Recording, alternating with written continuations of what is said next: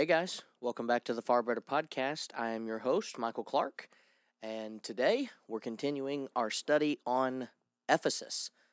This whole season is, lovingly called Far Better by learning from the seven churches of Asia. And we've been studying Ephesus so far. This is just the second episode of the season, episode number 130 all time. But last week we talked about knowledge of works, and we detailed kind of the type of congregation that Ephesus was known by Jesus to be, and how if we could just stop right there and never have to go any further, it would sound so good. But unfortunately for them, there's more to be discussed. And in reality, we move now to the knowledge of weakness. Nevertheless, I have this against you, that you have left your first love. What does that mean, leaving your first love? Well, there's really two schools of thought here. And I want to be careful. I'm not going to argue with anybody on this. I'd be happy to study about it if you don't agree with my assessment, but there's two schools of thought to this, and the first is that they left Jesus.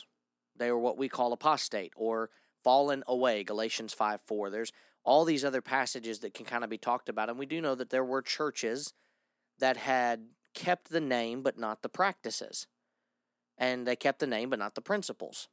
And obviously that can't be that you're a church of Christ if you don't do what Christ wants you to do.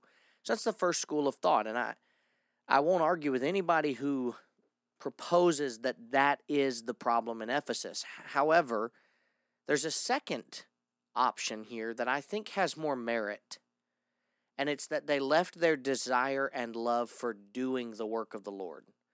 They were still doing the work that God had set out for them to do. I mean, we talked about that last week, the knowledge of works. He knew them to be a working congregation. But when we talk about leaving your first love, I think that's the whole point. It doesn't make much sense, to me at least, to say that they had left Jesus, because he knew them. We know those that are in sin have been separated from God. You might recall Isaiah 59, 1 and 2, the Lord's hand is not shortened that it cannot save, nor ear heavy that it cannot hear. But what?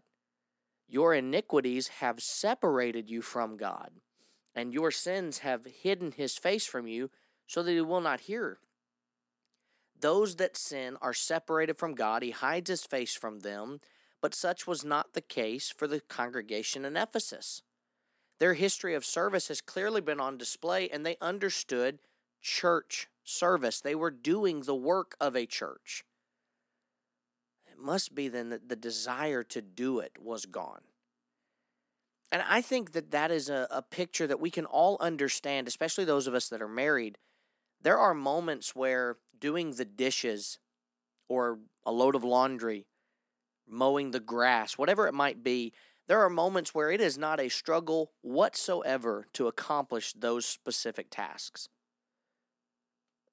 Then there are times where you just want to do basically anything else. The desire has to be there, right? They're simply going through the motions of doing church work, checking boxes instead of fully being in for it. They did the work that was necessary because they had to do it, not because they wanted to do it. It was rooted in coldness and formality, and it couldn't be allowed to stay this way. And Jesus gives them the only solution that would strengthen them. Well, they had fallen and needed to go back. In order to get back on track, Jesus tells them to do three things. Remember, verse 5, therefore from where you have fallen. So remember what God had wanted from them all along. How it felt to serve because of love, not obligation. How they felt serving Jesus, and ultimately what life was like when they did the work because they wanted to do it. A mindset of, this is the day that the Lord has made. I will rejoice and be glad in it. Perhaps today, among too many of our congregations, we would find people needing the exact same reminder to remember where we had fallen from. We'll say more about that next week, but I do think it needs to be pointed out that are there churches right now that meet across this country and world that need to remember where they fell from, if that's the right way to put it. They need to remember where they were to where they are. It doesn't take much for us to see that and realize we're not where we need to be if we're doing things the way God would not have us to do them. The second thing they needed to do was to feel remorse. That's literally what the word repent means. And I want it to be said, this is where I think sometimes we get kind of bogged down. When we look up this word in the Greek itself, it can mean to repent in the sense of repenting of a sin. It can also mean to change one's mind, to feel remorse, to repent, or to be converted. And I think it's important that we point out in Genesis chapter 6 that God repented of making man, but that didn't mean that he had committed a transgression. I believe, from everything that I can tell from this church in Ephesus, that their mindset of repentance was putting themselves back where they were at one point so that further removal does not need to take place.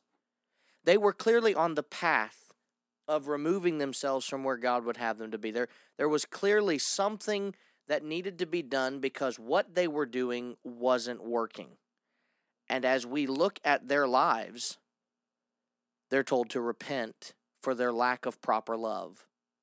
And that attitude could lead to their love continuing to decay further and further away, and it would clearly put their souls in jeopardy.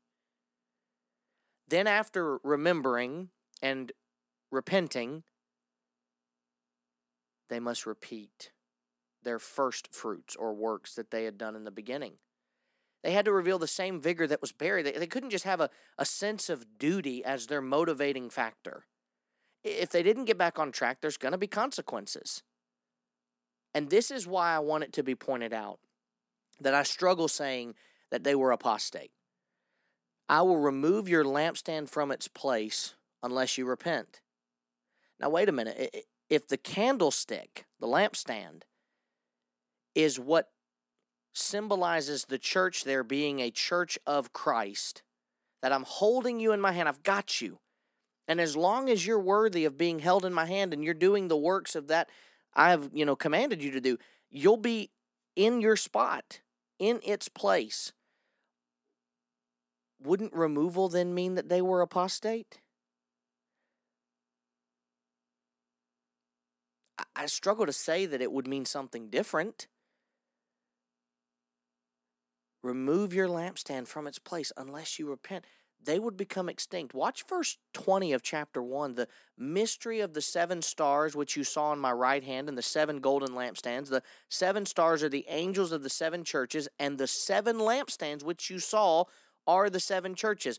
Friends, are we to suggest that there are places today that are apostate from Christ, and yet from the proverbial sense of what these passages mean for us today, their lampstand still remains intact with Christ? That he hasn't removed them, blotted their name out from the book of life, which coincidentally we also see in this book?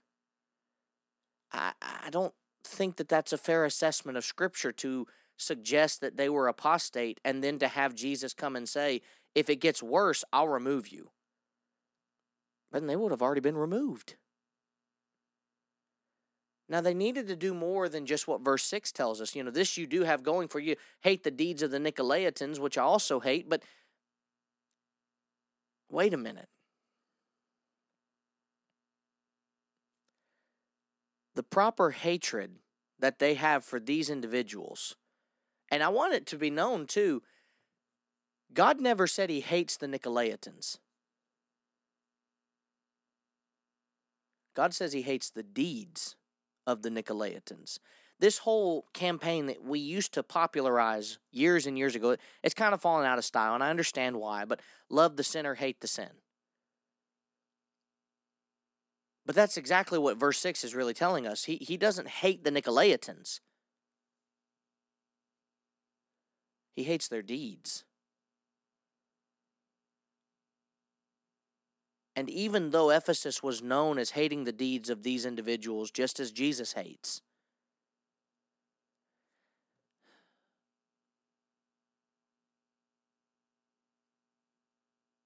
it wasn't enough to put them into a position where they were doing exactly what God would have them to be.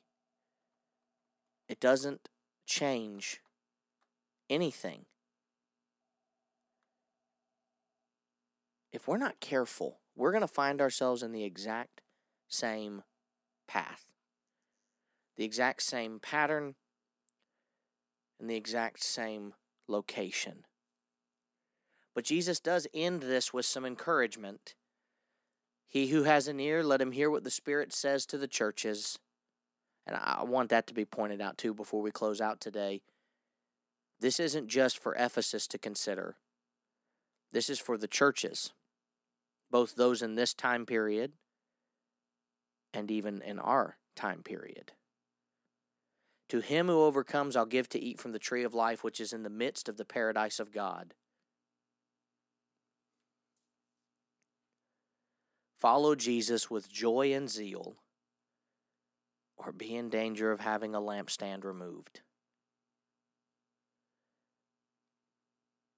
Knowledge of weakness. How sad. How horrifying that this could be said of so many of us today, couldn't it? And I don't want to get into my text takeaways for next week, but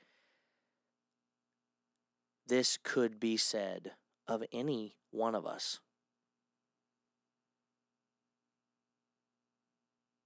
Lord willing, next week we'll pick up. We'll do our text takeaways from Ephesus, and then we will have one of these 7 churches done with just 7 more to go. Because remember, May 29th, we're talking about the church today. Until next time, don't forget to please God now so our eternity can be far better.